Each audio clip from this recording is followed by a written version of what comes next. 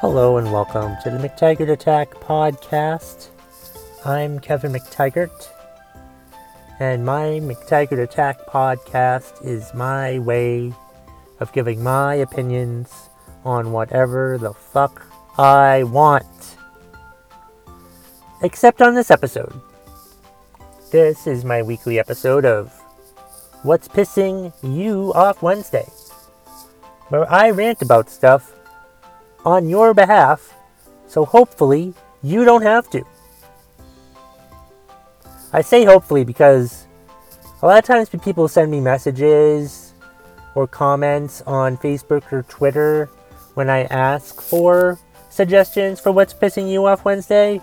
They seem pretty agitated when they're posting it, so I like to think I'm doing help though for these people, but by getting angry about it for them so they don't have to. But that's how it works, I usually ask for suggestions on Facebook or Twitter. Twitter, you can find me at KevMcT. And I usually do about 5 a week. And I think all of the suggestions I have this week are from Facebook.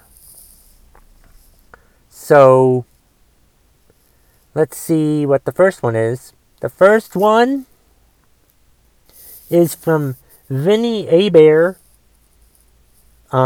He's mad about milk that spoils on the day of the sell-by date.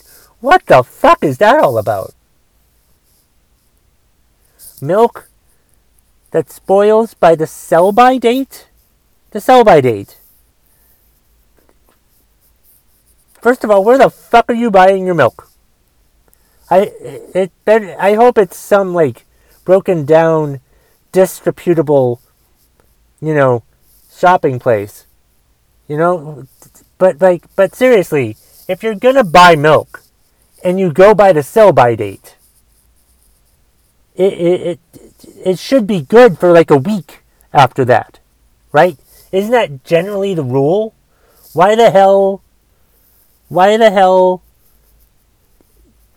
would it go sour by then? That's fucking ridiculous. That's poor management right there on the grocery store's part, wherever the fuck you bought that milk from. That's just ridiculous that happens. That just puts a sour taste in my mouth, if you see what I did there. But seriously, that's frustrating.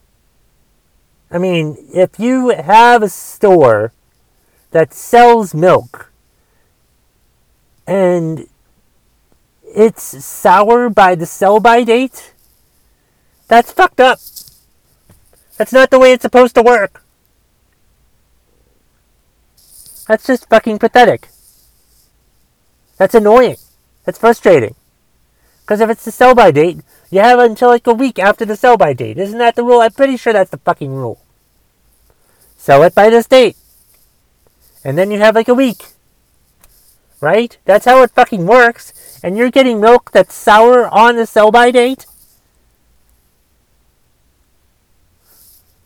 That's just fucked up. That's weird. That's just weird. That's just bad management on the grocery store's part. That's just fucked up by the management.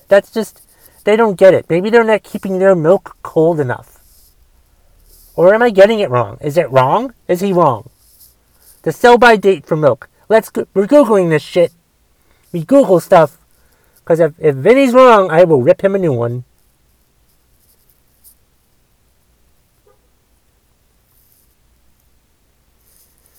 Sell-by date on milk. How long is it good for? You could theoretically freeze your milk for up to 3 months, but it'll turn lumpy and yellow and yucky looking, though it's still safe to drink.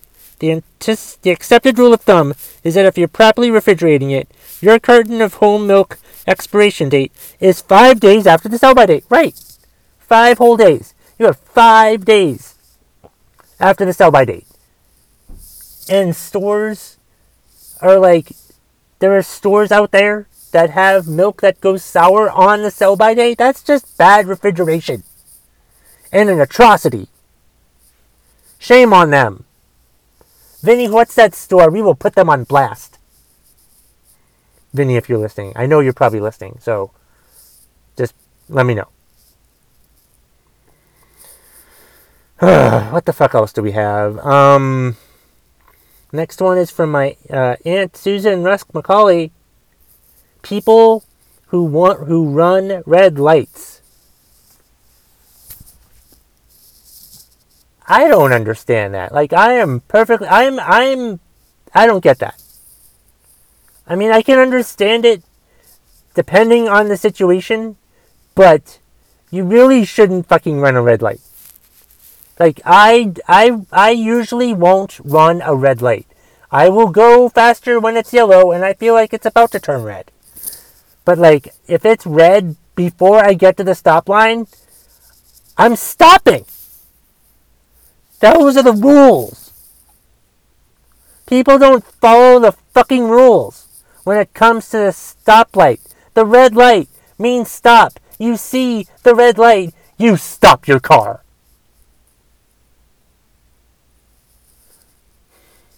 It's just annoying. People just don't follow driving rules. You're in too much of a damn hurry. Well, what if you hit someone? Guess you're not in much of a hurry anymore. You're just going to get taken to prison. Or something. Or charged with a murder if you kill someone because you ran a red light. What the hell is wrong with you for running a red light? Is it really that important to run a red light? I don't think so. Can't be that fucking important. You can't be if you're in that much of a rush to run a red light, then you're not in that much of a rush. You need to just stop your car and go when it turns green. You'll be losing like a minute. 2 minutes tops. We're so goddamn impatient now as a society. It's fucking irritating. Fucking irritating. Who's the next one from?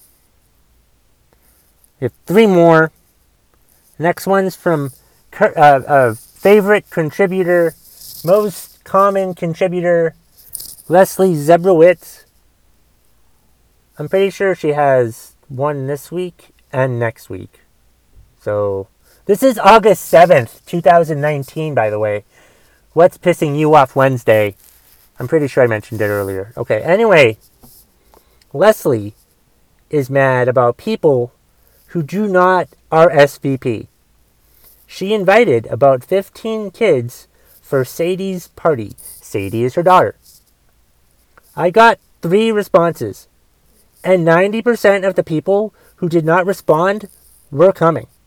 What the fuck, people? Do you want there to be food for you? Oh my god. People don't read. People don't fucking read anymore. Listen. If you get a card or an invitation from someone, read the invitation. Why? Because that invitation probably says, please RSVP. RSVP. RSVP means you need to let them know that you're coming or not. If you don't RSVP, they won't know that you're coming. You need to RSVP and let these people know that you're coming to your goddamn party. And if you don't fucking RSVP, they're going to assume that you're not fucking coming. You can't just show up at a party and not RSVP.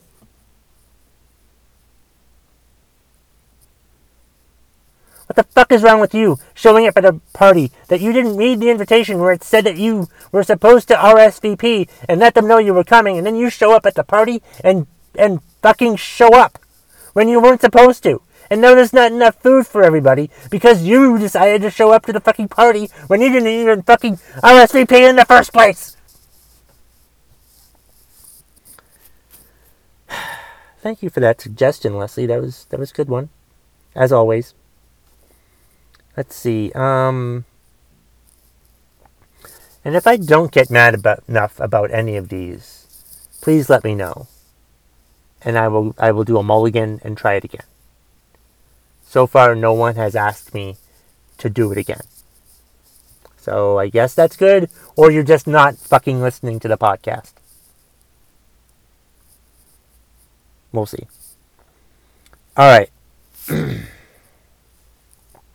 Next one is from big fan of the McTaggart Attack podcast, Shelby McDonald. Work colleagues who act like your mother. I don't need to be told who I should and shouldn't include on an email, or that I look like crap today. Did I take my vitamins? Mind your own fucking business, Karen! Oh my god. Yeah.